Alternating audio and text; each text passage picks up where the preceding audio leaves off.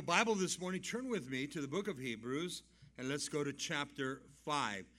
And this morning, we want to look at this topic, Jesus, our high priest. And so we're going to speak about the high priest that took place in the time of the Old Testament, and then we're going to go into that Jesus is our high priest. And as we continue in the Word of God, in the book of Hebrews, you're going to see that Jesus is our complete high priest. He becomes the complete sacrifice. So very important to study this. Now, in order to just begin to study concerning the priesthood again, go back up to Hebrews chapter 4. Look at verse 14 that we left off last week. And he begins here, seeing then that we have a great high priest who has passed through the heavens, Jesus, the Son of God, let us hold fast to our confession of faith.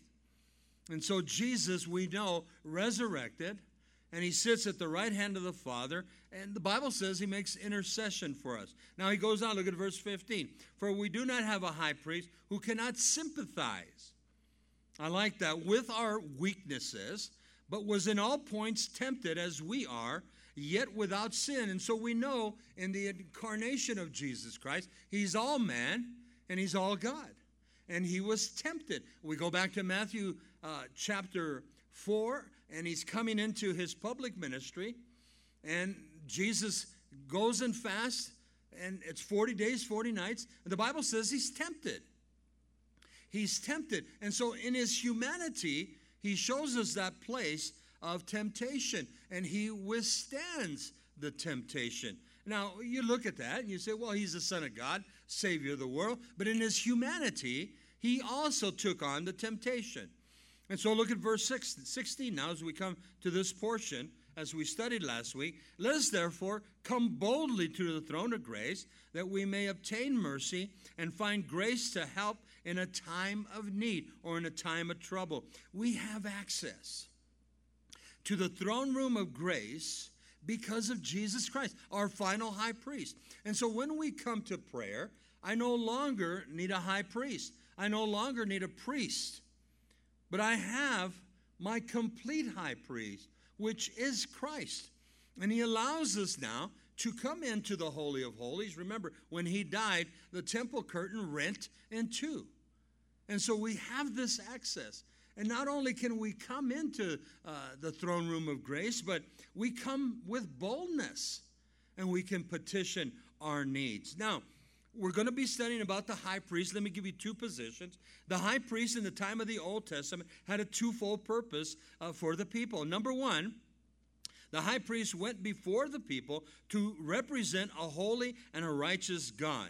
In other words, the high priest represented God to the people. Secondly, the high priest was a mediator, a go-between for God and man. He was the bridge builder. In other words, the high priest represented the people to God.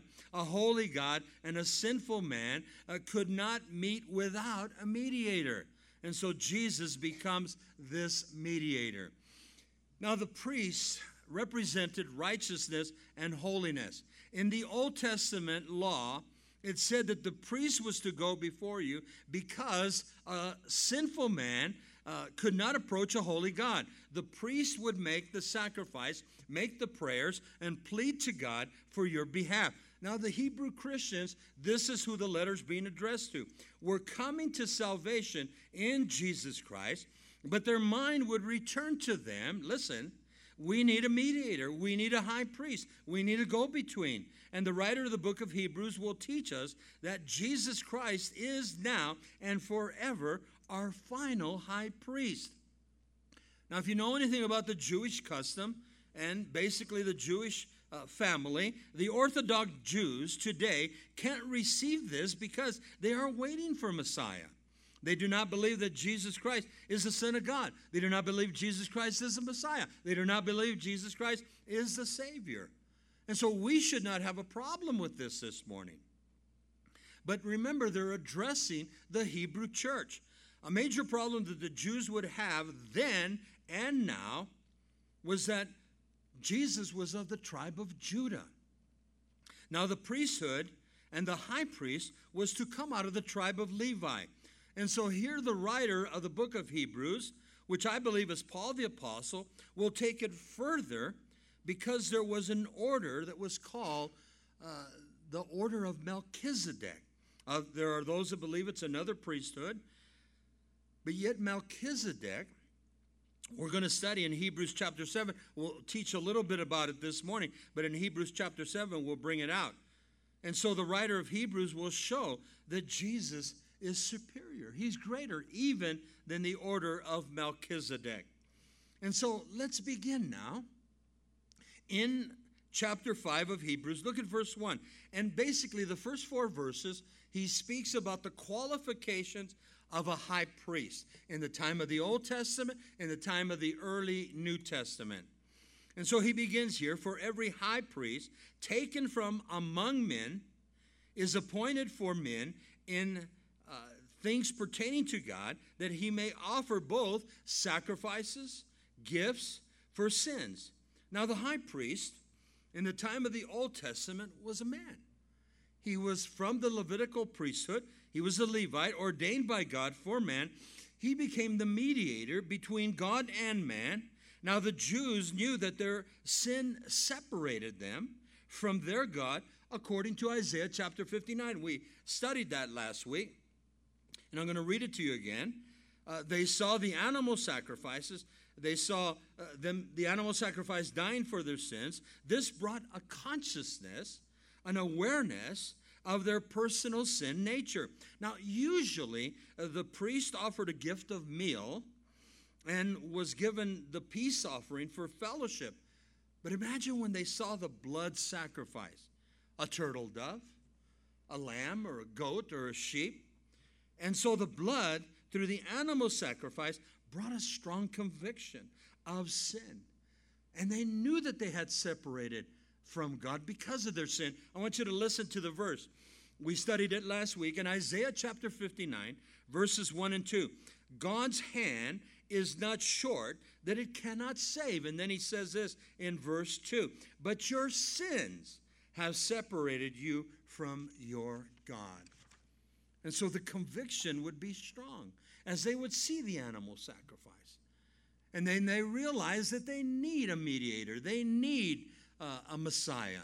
But at this time, the priesthood, that's all that was offered. Now, we'll bring it all together further. Look at verse 2 now as we continue in our text.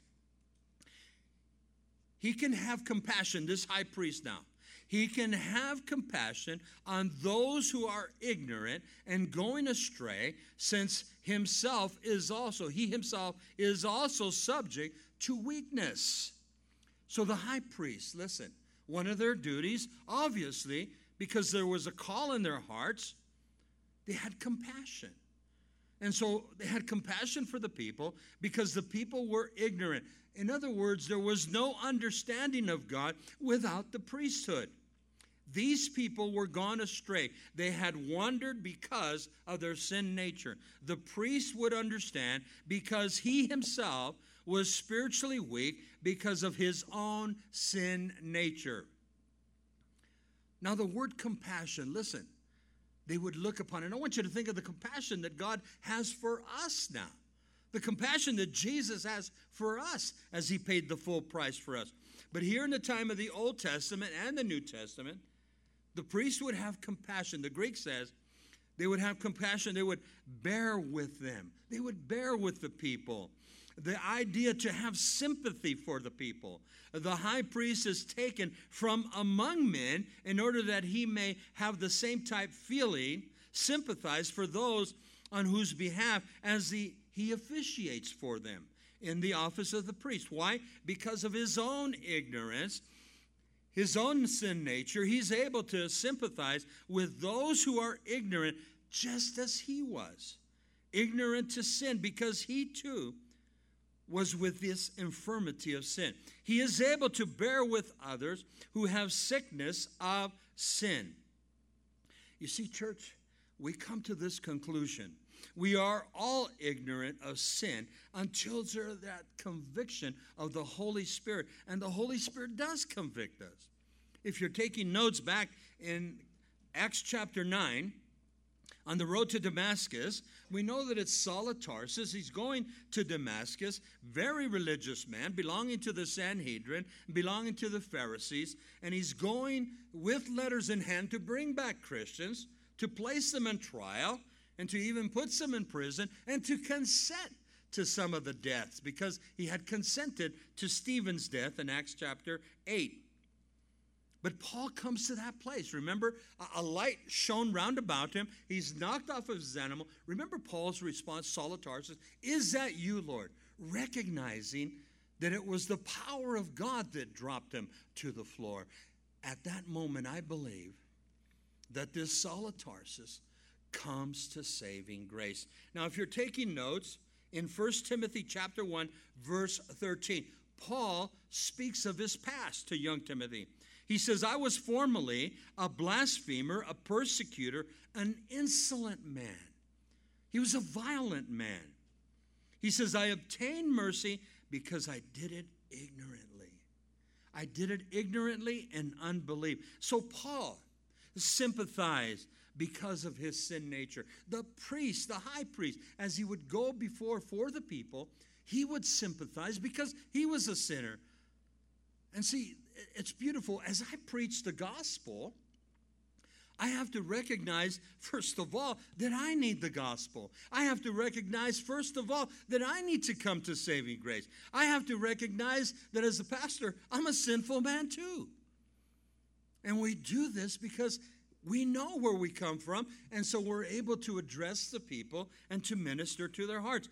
Imagine now, this high priest, knowing very well his sin nature. And we're going to see he has to make a sacrifice for himself. Now let's go to verse 3. "Because of this, he is required, as for the people, so also for himself," listen, "to offer sacrifices for sin." He was not exempt. Be careful when, we see those types that will put themselves on a pedestal. I'm here, you're there. We're all men of sin. You're all women of sin, needing a Savior. And so it's important here. Verse 3 now, according to the Levitical law, the high priest would offer sacrifices, first of all, for himself. And then he would offer sacrifices for the people. Listen, recognizing that he too was a man of sin. Radical statement. If you're taking notes, in Leviticus chapter 9, verse 7, listen to what it reads. "Moses said to Aaron, 'Go to the altar, offer your sin offering and your burnt offering, and make an atonement,' listen, 'for yourself.'" Aaron, you're not exempt. Make atonement first for yourself, and then for the people. Offer the offering of the people and make atonement for them as the Lord has commanded you. What a beautiful place. And I want you to think about that this morning. As we come to prayer, as we approach a holy God, recognize your own sin nature. Yes, we've come to saving grace, but Lord, forgive me. Cleanse me. Wash me, Lord. I mean, we're in the world, but we're not part of it. And so I desire to be a cleansed vessel as I approach a holy God. And as we read back in chapter 4, the conclusion, I'm able to come boldly to the throne of grace because there's forgiveness in my heart. Now, in verse 3 still, we want to just draw this out. Jesus, we're going to see, is our final high priest, and he would make the final atonement for the sins of the world. You know the verse in John chapter 3, verse 16, "For God so loved the world that he gave his only begotten Son, that whosoever believes in him should not perish, but have everlasting life." Jesus becomes a complete sacrifice. Jesus is our last high priest. Now, those of us that grew up in Catholicism, as I did, remember, we would go to the priest. The priest would have the answer. And basically, what they told us, we did. But when we look at the scriptures, our high priest is Jesus Christ. And what he tells us in his word, that's what we're supposed to do. "For God so loved the world that he gave his only begotten Son." Now we come to the conclusion, in verse 4, and we've been giving the qualifications now of the high priest. And he goes in to verse 4, and no man takes his honor to himself, but he who is called by God, just as Aaron, the first high priest, was. So the ministry, listen to this. The ministry then in the Old Testament and the ministry now is a calling from God. It is not a career. It's very sad. I've been in the ministry long enough, and you will run into these people that there's no call upon them. But basically, they look at the ministry, they look at the pulpit, they look at the pastorate as a career. And God forbid, there has to be a calling. You see, church, it's not about the education. It's not about the Bible college. It's not about the seminary. Now, it's good to have those. But it's about the calling. As God places the call. As God placed the call on Aaron. As God placed the call on Moses. The call has to come from God. And here in verse 4, he says, in fact, we did not choose salvation. We chose salvation, and then we choose him. No man should be in ministry unless the power of the Holy Spirit has burned it in the heart of man. And first of all, you come to salvation now. You serve God. And then secondly, you serve others. It is so important to see this in the body of Christ. Now, Aaron never asked it of God. I want to be called. But God placed the call in his heart. God called him, listen, and anointed him. On your own, study Psalm 133, and you see when they anointed Aaron. Now, the priesthood was very important in the time of the Old Testament. Now, it was pointing to a final priesthood and a final high priest, which is Christ. But in the time of the New Testament, things became corrupt. Now, you just put on your thinking cap. The concept was good of the high priest and the priesthood. But through the years, it became political. This was in the time of Jesus, and it became a financial gain, an asset to get money during the time of the New Testament. Now, if you know anything about the New Testament, there was a man by the name of Annas. He was the high priest, and he had a family. And basically, in the time of Christ, in the early church, Annas had 5 members that were at one time or another in the high priesthood. In fact, Caiaphas, that we read about Annas, we read about Caiaphas. Caiaphas was a son-in-law. Now, here's another corruption of the time of the New Testament, the priesthood. Annas ran the money changers in the New Testament. In the beginning there. Remember when Jesus went into the temple? In fact, it tells us 3 times he overturns the money changer. You have turned my Father's house, a house of prayer, into a house of financial gain. He was angry. Now, Annas ran this. He was in charge of the money changers. And what would happen is, basically, you had 7 feast days that you had to attend, at least 3 of them. And so when you came to the time of Passover, imagine all the people that would have been in Jerusalem. Josephus tells us that easily 240,000 animals would be sacrificed. Now, as you came in, depending on the amount of money you had, if you just had enough money, you would buy 2 turtle doves, bring them in. Or you would bring in a sheep, or bring in a lamb, or bring in a goat. And if you had a big family, you had the money, you bring in a bull. But when you came to the money changers there in the temple, they would always find a problem with your animal sacrifice. They would look and say, it's incomplete. There's a blemish here. And so they would take your turtle dove, and then they would give you, another set of turtle doves, and then they would sell it to you. Well, one of the things that Annas was doing is that the prices would go up during the time of Passover. And so no wonder Jesus overturns the tables. You have turned my father's house, a house of prayer, into a house of financial gain. And remember when he overturned the tables? They said nothing to him.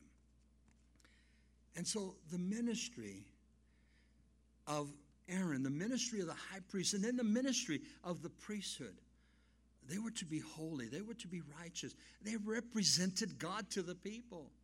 Remember Eli the priest? He had two sons, Hophni and Phinehas. They were evil. God eventually judged them. They were part of the priesthood. And so he's going to go into this whole rendition now. In verse 5 we begin, not the qualifications now, but he describes Jesus. Jesus Christ as our high priest and a priest forever. Now watch this in verse 5. So also Christ, he did not glorify himself to become high priest, but it was he who said to him, and he quotes out of Psalm 2, verse 7, "You are my son today, I have begotten you," speaks of Christ. Now the word begotten, spiritual birth. We know that Mary was impregnated by the power of the Holy Spirit. There was no penetration. The seed was placed into her womb. Yes, she was a blessed woman. And so the Son of God, the Savior of the world, comes through this virgin girl. Notice the verse again. You are my son. Today I have begotten you. Now, Jesus takes a position that is so strong. In verse 5 again, God the Father ordained his Son to be the high priest in the church. Now, Jesus took no glory. He took no honor, only what the Father gave.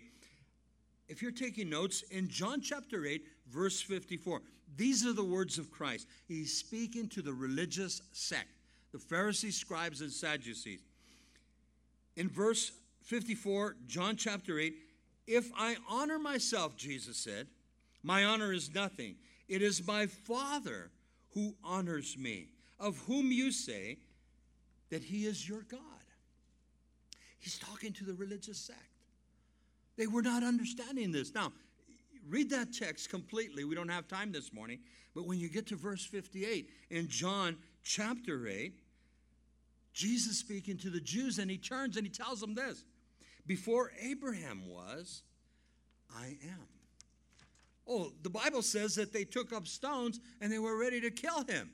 But it was not Jesus' time to die. That time was prescribed by the Father. Now, look at Psalm 2, verse 7 again. It's there in your text. You are my son, today I have begotten you. One commentary said this day I have appointed you to the office of a high priest. Jesus was fully qualified to hold the office and did not seek it for himself. He was appointed to the position of glory by God the Father. Why? Because Jesus Christ is the Messiah. Jesus Christ is God. Jesus Christ is deity. You see, those are fighting words. In some circumstances, people can't handle that. Jesus is a good man. Jesus is a good humanitarian. Jesus is a good healer, good prophet. But when you declare, listen, Jesus is God, causes problems in some circles. Now, let's take it further. If you're taking notes, in Colossians chapter 2, verse 9, when we speak about the Trinity, it says here, Jesus Christ dwells in all the fullness of the Godhead bodily. Now, this is the Trinity. In the fullness of the Godhead Trinity, in bodily form, is Jesus Christ. When we see Jesus, we see God. When we see Jesus, he represents, listen, the Godhead. God the Father, God the Son, God the Holy Spirit. What a beautiful picture. Now, he's not finished quoting from the Psalms. Look at verse 6. As he also says in another place, And you see it right there in your text. He's quoting from Psalm 110, verse 4. You are a priest forever, according to the order of Melchizedek. And so he is here called a priest. But in Hebrews chapter 5, verse 5, he's called our high priest. A priest absolutely, because he stands alone in that character. A high priest in respect of the Aaronic type ministry. The order of Melchizedek, now watch this, is going to be explained further in chapter 7 of the book of Hebrews. We'll deal with it some more. But let me give you some insight on Melchizedek. The word Melchizedek, his name, in the Hebrew, it means king of righteousness. Now, Melchizedek was considered the king of Salem. The word Salem is peaceful. In Psalm 76, verse 2, another name for Jerusalem was this peacefulness, the city of peace. Melchizedek is the priest of God Most High. Now, who is this Melchizedek? We'll draw some more in Hebrews chapter 7. But there are those that say, well, it's another priesthood. There are those that say he was an actual high priest. And then there's a third group. And I stand in this one. I believe he's a Christophany. I believe this is an appearance of Jesus Christ in the Old Testament. That oftentimes happened. Now, if you're taking notes, I want you to study this later. We're going to draw a little bit from it. In Genesis chapter 14, all the way back, verses 18 through 24. Now, watch what takes place here. Who went out to congratulate Abraham, this is Melchizedek, on his victory over the battle of his allies. He met him in the valley of Shaveh, the king's valley, that's what it's called. Melchizedek, now watch this. He brought bread and wine for the exhausted warriors, and he bestowed his blessing upon Abraham. In return, now watch, in return, the patriarch Abraham gave to the royal priest Melchizedek a tenth or a tithe of all the spoils that were taken from the enemy in the battle. Now, he's honoring him as a high priest. He's honoring him, I believe, as God Almighty in the presence of Melchizedek. Now, you can go with that or you don't have to go with it, but we'll draw more when we get to chapter 7. Melchizedek, an actual high priest in the Old Testament, or is he a Christophany, Jesus Christ in appearance in the Old Testament? We'll leave it at that. But let's go to verse 7 now. Who in the days of his flesh, this is speaking of Jesus, he takes on the position of being the God-man, who in the days of his flesh, this is his incarnation, when he had offered up prayers and supplication with vehement cries and tears to him who was able to save him from death. He's praying to his heavenly Father and was heard because of his godly fear. Now, if you're taking notes, I want you to mark Luke chapter 22. I believe we're seeing a beautiful position here. The writer takes us back to Jesus now. When Jesus walked the earth for 33 years, as a man, he prayed to his heavenly Father for help concerning his own flesh. Jesus is getting ready to go to the cross. It's not going to be an easy task. The weaknesses of his flesh, he would feel the pain. I believe that the reference here is when prior to Jesus' death on the cross, he knew the agony that was before him. That was the cross. In his flesh, he's all God, but in his flesh, as man, he does not want to die. So we find Jesus in the Garden of Gethsemane. This is called the agony in the garden. Now, the word Gethsemane in the Greek means the olive press. And so it was a place where they would press the olives to extract the oil.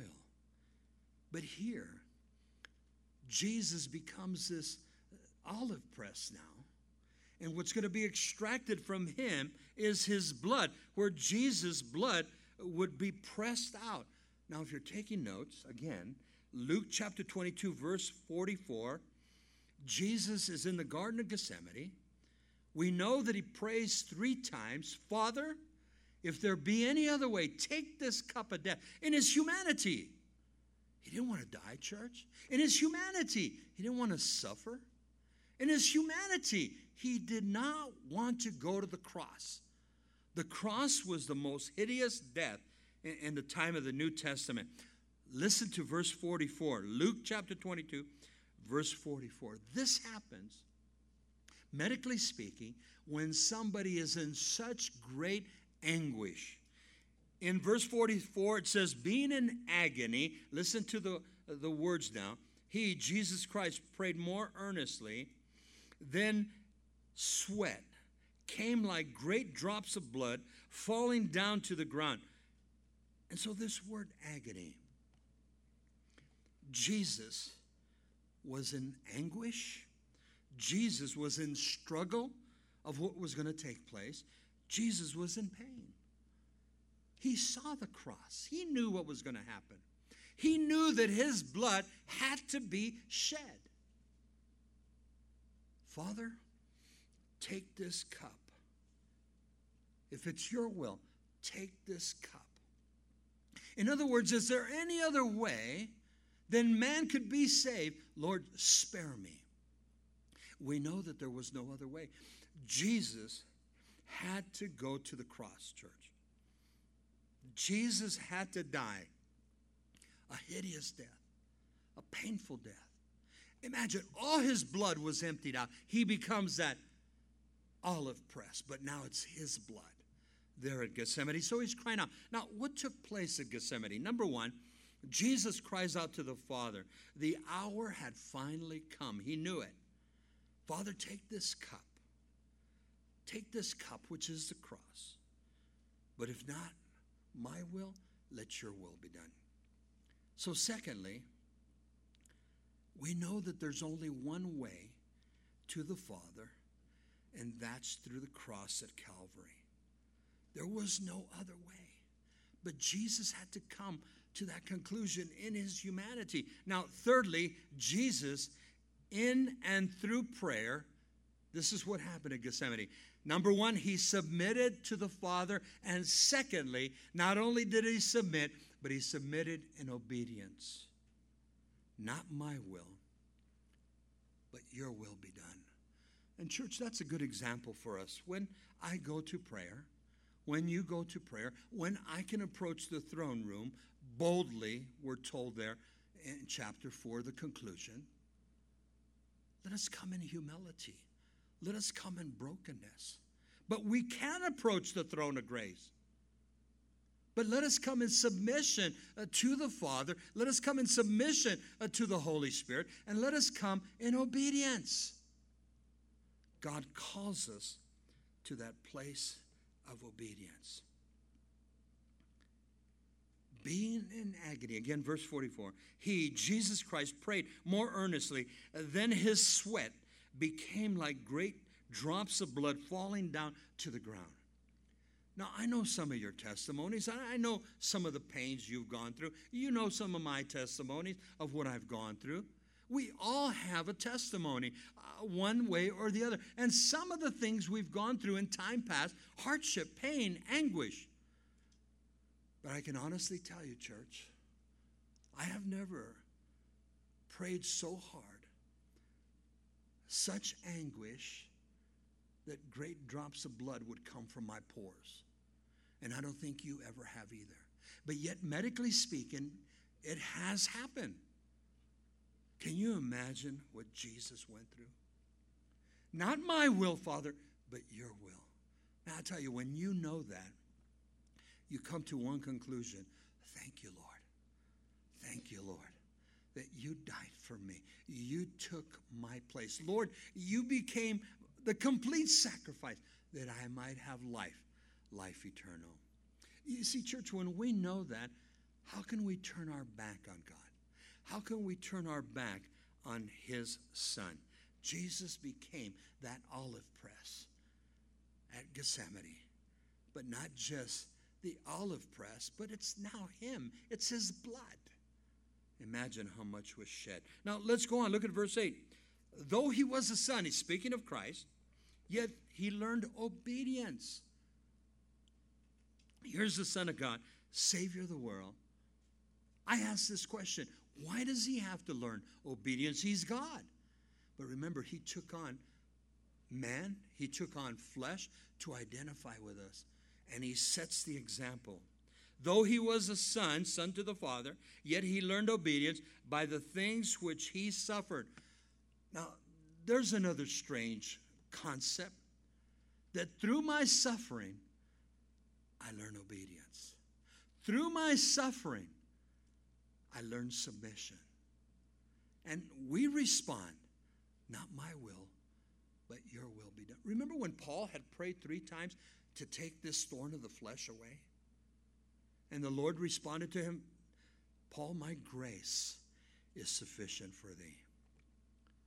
And I'll tell you what, I've been to that place of prayer, asking, seeking, knocking on God's door. And I thank the Lord that he has responded.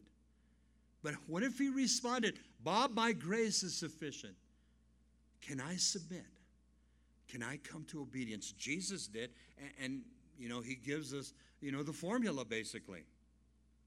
Now in verse 8, I love this. True obedience is doing something I really don't want to do. Yes, Jesus is and was then the Son of God, the Savior of the world. He chose to lay down his life, his will, and to seek and accomplish the will of his heavenly Father. There was no other cup. Nobody else could take this cup. And so when we come to prayer, we seek, we knock, we ask. But ultimately, I need to submit to the Father. Ultimately, I need to submit to Jesus. Ultimately, I need to be in obedience. Jesus, in and through prayer, learned, listen, as the God-man, submission and obedience to his heavenly Father. It puts a whole new perspective in how I pray. I don't want to turn God into a sugar daddy. I want, I need, I better have. Some teach that from the pulpit. But I need to seek, Lord, what is your will? I know what Bob wants, but Lord, what is your will? Lord, what is your will? And most of us here, I believe, have learned that. Oh, and there's preachers that don't like. Don't say that. You tell God. You demand from God. Where does that say in Scripture? If Jesus submitted, if Jesus came to obedience, what makes us think? Are we greater than him? Oh, Lord, I'm a broken man. Oh, Lord, you're a broken woman. Lord, hear my cries. Lord, what is your will in this situation? I've prayed that before. What is your will, Lord? And we must be content with God's will in my life. Now, we're told that Paul, after the Lord told him 3 times, and he prayed 3 times, the Lord said, my grace is sufficient. We don't have Paul asking him anymore in that. He was content. He was content. Are you content when God answers a prayer and it's sometimes not the way I want it? Are we content? Because God knows better than I do, right? And so, submission, obedience. Look at verse 9 now. And having been perfected, this is Christ, he became the author of eternal salvation. Underline that. To all who obey him. Interesting. Jesus submits to the Father. Jesus obeys his Father. And now the chain of command. I'm to submit to Jesus. I am to obey him. Radical statement. Here in verse 9, Jesus came to the place of perfection. As the Son of God, Savior of the world, at the cross, he comes to the place of completeness. Listen, full age, full maturity. Jesus was at his prime now. 33 and a half years, walking the earth as the God-man. Jesus was ready to become the complete sacrifice for all mankind. He's already made his prayer in the Gethsemane. He chose to obey his Father. What about us? Have we made the choice, listen, to obey, number one, to receive Jesus Christ, and then secondly, to obey, to serve Jesus Christ with all my heart. Now, I learned this years ago because we have a tendency, Lord, I'm going to serve you, but I'm going to make the rules and regulations. Lord, I'm going to serve you, and I'm going to serve you with a half heart. Lord, I'm going to serve you. I'm going to serve you with a three-quarter heart. Now, I want you to listen to the verse. In Proverbs 3, verse 5, the Bible says, trust in the Lord with all your heart. With all your heart. Trust in the Lord. Lord, I don't know what you're going to do with me at this time, but I see certain hoops that I've jumped now. I see where I'm at, Lord. I'm going to trust you. And trust is having faith in God. Faith comes by hearing, and hearing by the word of God. Proverbs 3:5, trust in the Lord with all your heart. Now I want you to listen to this. In James chapter 1, verse 22, a beautiful verse. We've studied it many times. James says, be doers of the word and not just hearers only. And then he said, I asked the question, why? Because we deceive ourselves when we don't do what the Word of God has to say. Now, let me explain it a little bit further. James chapter 1, verse 22. I love the Amplified Bible. And the Amplified Bible amplifies what I just read. Listen to the Amplified. Be doers of the Word. Obey the message. He puts that in parentheses. And not merely listeners to the message, because we betray ourselves into deception by reasoning contrary to the truth. And what truth are we being deceived? We deceive ourselves into truth, which is the gospel message. You see, if the Word of God says to do this or to do that, then let's obey the Word of God. It is God's Word. And I know it's tough, because I'll come to passages of Scripture and I'll say, Lord, this is a tough one. Yes, trust me. Lord, I don't know if I could handle as Paul, and he prays 3 times, and then you say, my grace is sufficient. I don't know if I can handle that. This week, my pastor's wife, Sharon, she had a mastectomy, and their ministry is huge. They touch the world. And yet you can easily say, but Lord, why her? And then the response is, why not her? Nobody's exempt. And I can honestly tell you, I know Sharon, I know Pastor Raul, they're trusting God. And now the chemotherapy that follows. And so you have this huge ministry, and yet you have trials, tribulations, and hardship. Nobody is exempt. I'll tell you, when I get on my high horse and I say, Lord, this isn't fair. Why is this happening to me? The Holy Spirit always busts me. Bob, go back and read Job chapters 1. I don't want to read Job chapters 1 and 2. But the Holy Spirit will do those kind of things. See, sometimes we're like Elijah. I'm the only prophet you have, Lord. I respond, I'm the only one that's going through this. No. We all go through trials, hardships, pain. Remember, in 1 Corinthians 10:13, I believe, God will never give you any more than you can handle. I love and I hate that verse. Because I'm going through it, and then the Holy Spirit gives it to you, and I go, He'll never give me any more. And I want to respond, I can't handle it. But God knows, church. We must give it to Him. Again, don't be just hearers. Don't be doers of the word and not hearers only. We need to listen to God's word and then put it to work. Now, verse 10, Jesus, that's who he's speaking about, called by God as high priest. And we go back to Melchizedek, according to the order of Melchizedek.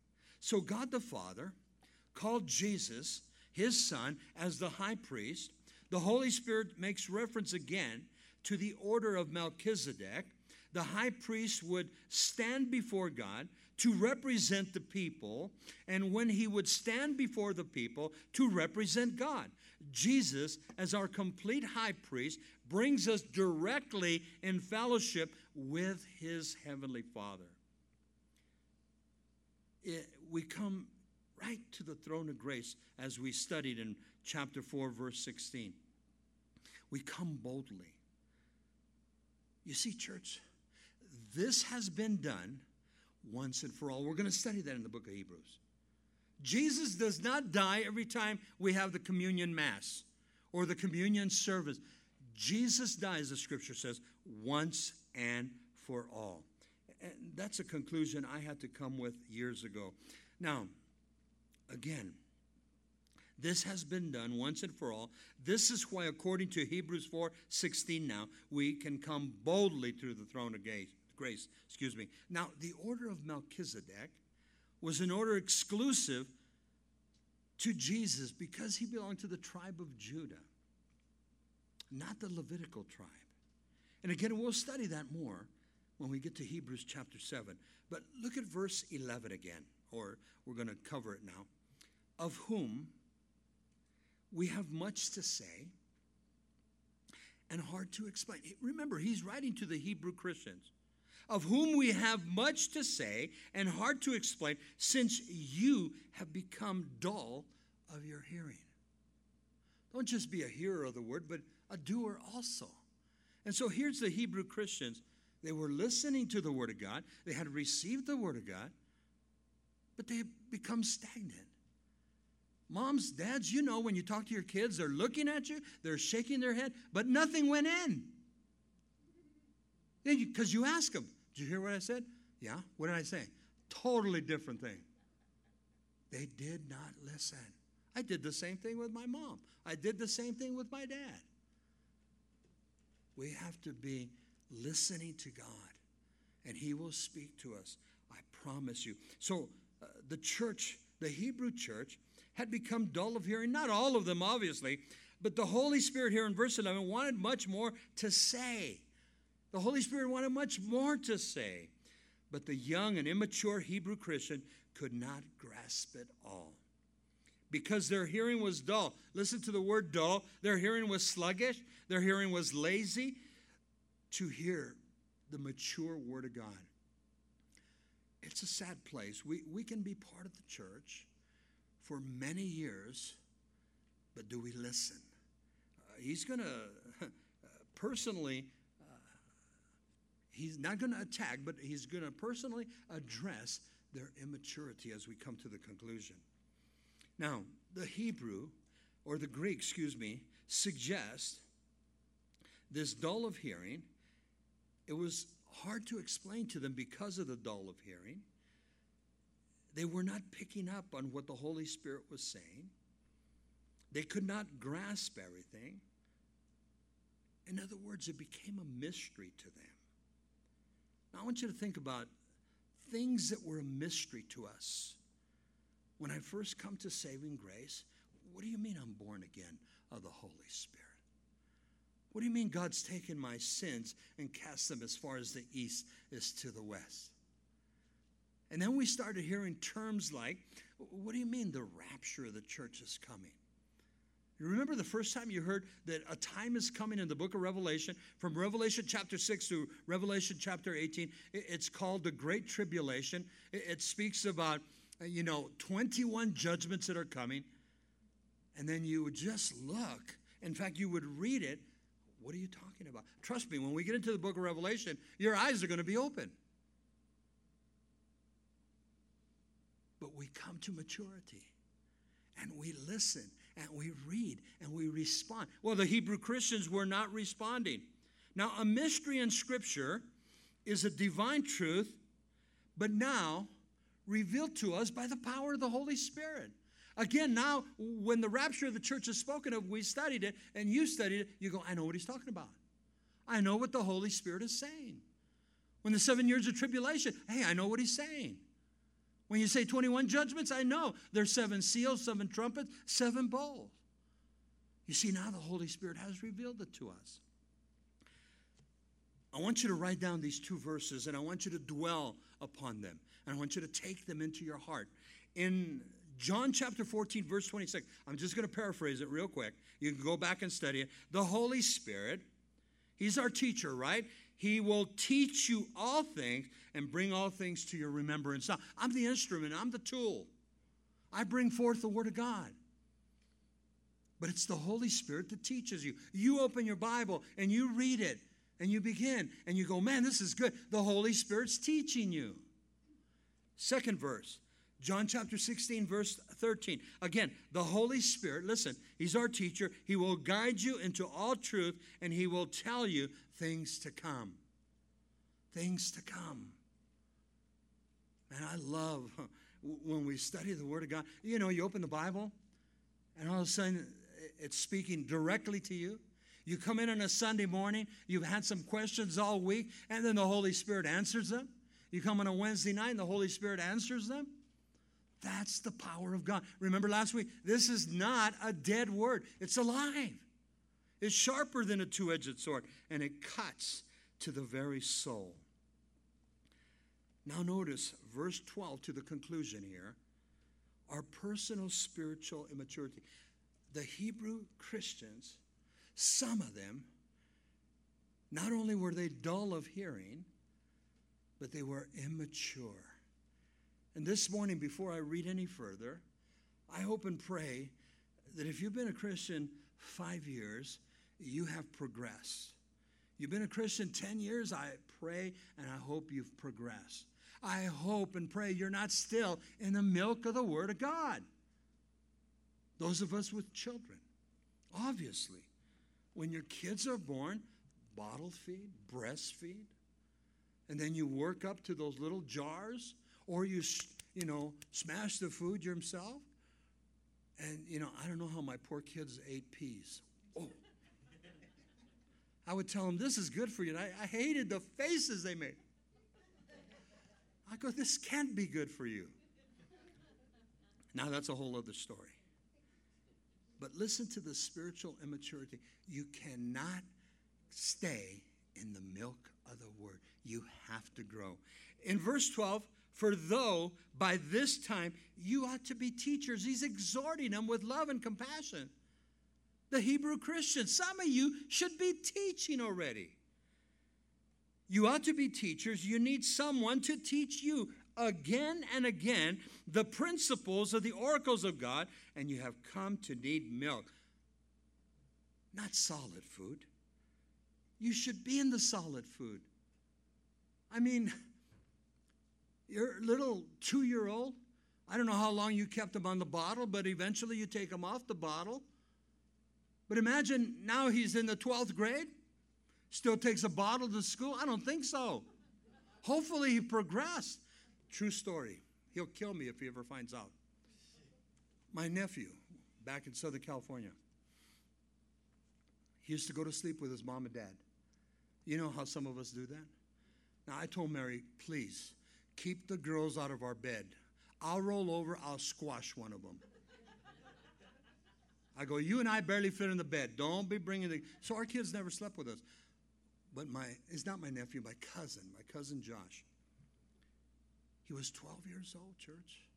12 years old. And every night about 3, 4 o'clock in the morning, he would trickle into the bedroom, and my uncle just got used to it. Instead of fighting it, he would go to the couch, and he would go into the bed. You know how he got busted? At school, talking with the boys, he mentioned, oh, yeah, I was asleep last night with my mom and dad. And the guys are going to give you the raspberries. 12 years old, you're sleeping. He came home, he was angry at his mom and dad. How come you didn't tell me I shouldn't be sleeping with you guys anymore? 12 years old, sleeping with your mom and dad. It should not be. That is immaturity. Now look at verse 12 again. How important it is for the body of Christ to grow in maturity. The Hebrew Christians, many of them, were still babes in Christ, still drinking of the milk of the Word of God, needing to get into solid food, sound doctrine, healthy teachings of God's Word. The Holy Spirit said this, some of you should be teaching the Word of God to others already. Now, I have another insight here. We know that the book of Hebrews was written around 64 to 68 AD. What I'm trying to get at, 70 AD was very close. The destruction of Jerusalem was going to come. Titus and the Roman army was going to come and level Jerusalem. The Jews were going to be scattered to the four corners of the world. And they better know their word. Persecution comes to our country, you better know your word. What if we're taken into prison? What if your pastors are put away and they will not give you the word? Is there enough in you to sustain you? We need to know our word. 70 AD was going to come very quick.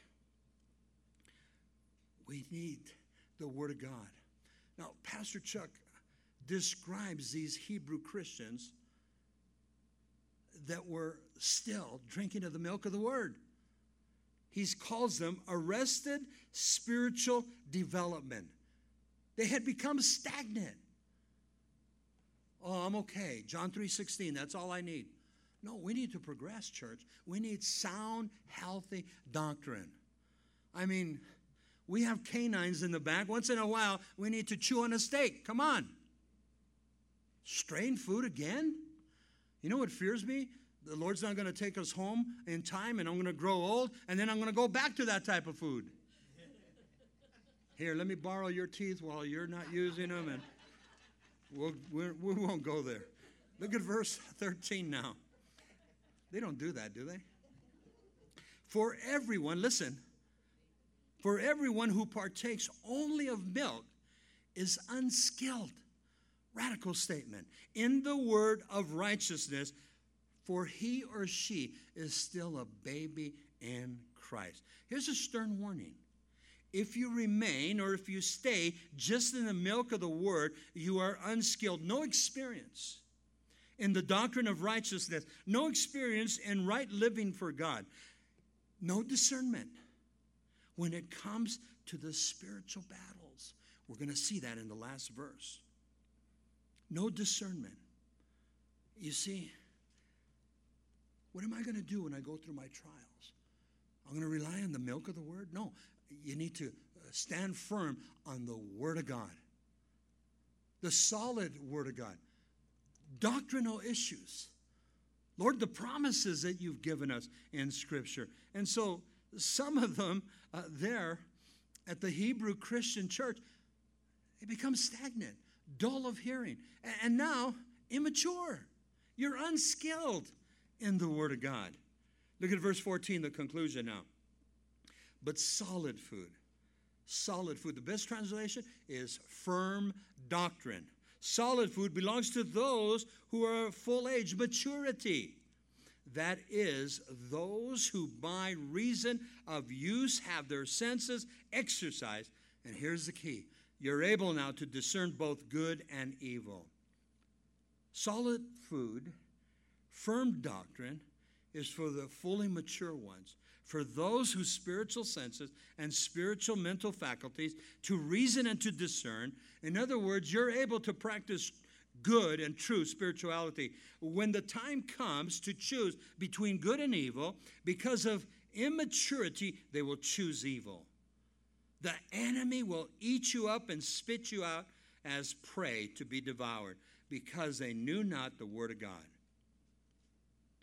To discern is to judge against evil or good. And the Holy Spirit shows you. To judge or to discern is to recognize, hey, I need to go into the good side, not the evil side. But if you don't know your word, you say, well, I'm just going to go back to the world. I'm just going to go back to Babylon. I'm just going to go back, to Egypt. And so many Christians do, church. Discernment. Discernment. To judge, that's the best translation, between good and evil. I mean, it's just like when we come up to a stop sign, there's a fork.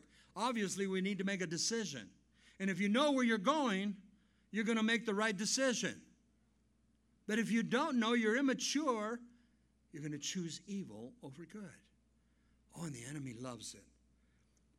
Now, why should we know our word? Listen, write this down. 1 Peter chapter 3, verse 15. Peter exhorts, and here's to those in the great diaspora. They were scattered also, Peter says, but sanctify the Lord God in your hearts, and always be ready to give a defense to everyone who asks you a reason for the hope that is in you, with meekness and fear. We should be ready to answer anybody that would ask us of the hope that's within us. If we don't know God's word, if his word is not evident in my heart, how can I share my faith with others? How can I withstand my trials? How can I handle persecution? How can I handle the world as it gets more and more hatred, animosity towards the church? It's going that way. Watch our society today. Here's 2 keys. I need to know my personal high priest, which is Jesus Christ, the righteous one. I need to know his word. I need to know my personal faith in Jesus Christ. The Bible says that Jesus is the author and the finisher of faith. We need to know our word real quick. Years ago, back home, before we had moved out here, there was a good friend of ours. Her name was Angie, young girl. She come to saving grace. And man, she was on fire. The baptism of the Holy Spirit hit her. She hadn't really gotten into the word yet. She was a new babe in Christ. About 6 weeks in the Lord. But man, every time she went to church, she received more. Every time she prayed, she received more. And she was reading, and she was reading. And just a young babe in Christ. 2 Jehovah's Witnesses came to her door. She wasn't rooted and grounded yet. She didn't know sound doctrine. But she had come to saving grace. And usually in the Jehovah's Witnesses, they'll send 2 by 2. One is mature, and one, is the little lamb, learning the ropes. And this 28-year-old woman, 28 years in Jehovah's Witness, she was trying to, how they want to come inside, they want to show you, they want to sell you the awake in those days for $0.25. And she was sharing with Angie. And Angie thought they were Christians. She goes, oh, let me tell you what Jesus has done for me. She wouldn't let the lady talk. And Angie just kept sharing. Listen, the only thing she knew was her testimony. I was this, I was that, I was this, and God saved me. And man, the Holy Spirit came over me. And God has transformed me, and he's transforming me. And the Jehovah's Witness lady was mad. The mature one was mad because she wanted to sell her doctrine. She wanted to show her doctrine. And Angie would say, I don't know, but I know this. Jesus died for me. Jesus set me free. And she got mad. She goes, I've been a Jehovah's Witness 28 years, and you're telling me you know more than me? And she goes, I guess so.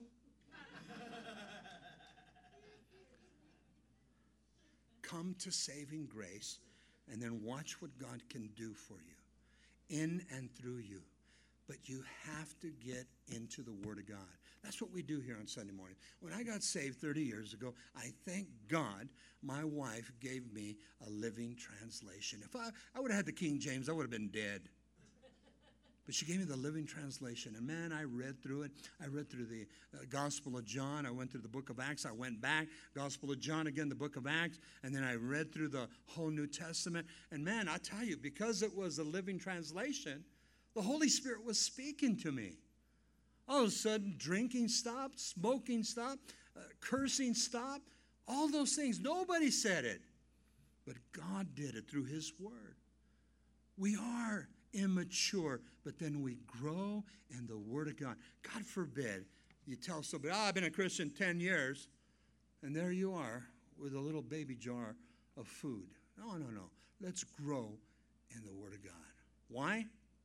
Because Jesus is my high priest. Jesus died to give me life eternal. We're going to share so much more in the book of Hebrews. Let's all stand. We'll end with a word of prayer. Father, thank you for your precious word. Lord, your word that will not come back void. Lord, I thank you. As I look amongst us, Lord, I believe each one of us are Christian. We're born again of the Holy Spirit. But Lord, maybe some of us are still dabbling in the milk of the word. We need to grow. We need to grow. We need to progress. And so, Lord, I'm going to ask for a show of hands, but I'm going to pray right now, the prayer of faith. Lord, I pray that you would give us such a hunger and a thirst for your word.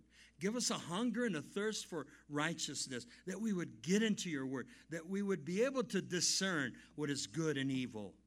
Oh, Lord, teach us your word. The psalmist says, your word have we hid in our heart that we might not sin against thee. Your word has become a lamp unto my feet.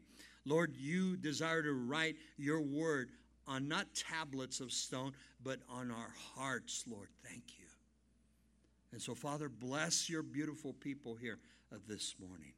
Father, bless the offerings as you've given to us. We give back a portion, and it's in Jesus' precious name we pray.